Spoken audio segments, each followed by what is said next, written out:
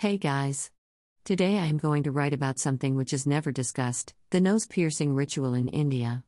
I am a small caste Hindu girl and from a small town in India.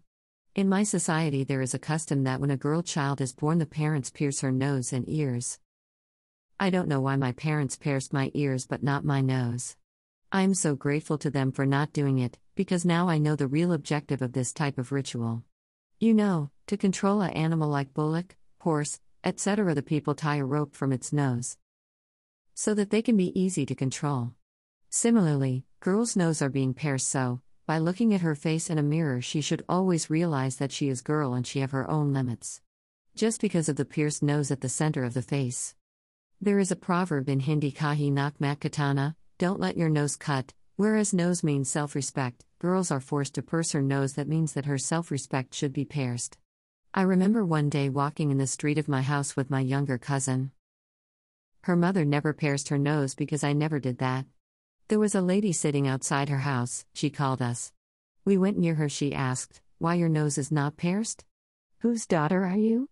I was shocked by her question, that what is connection between my unpierced nose and who my parents are.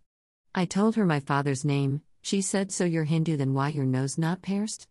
Are you Kumpar, a caste in Muslims who does pottery?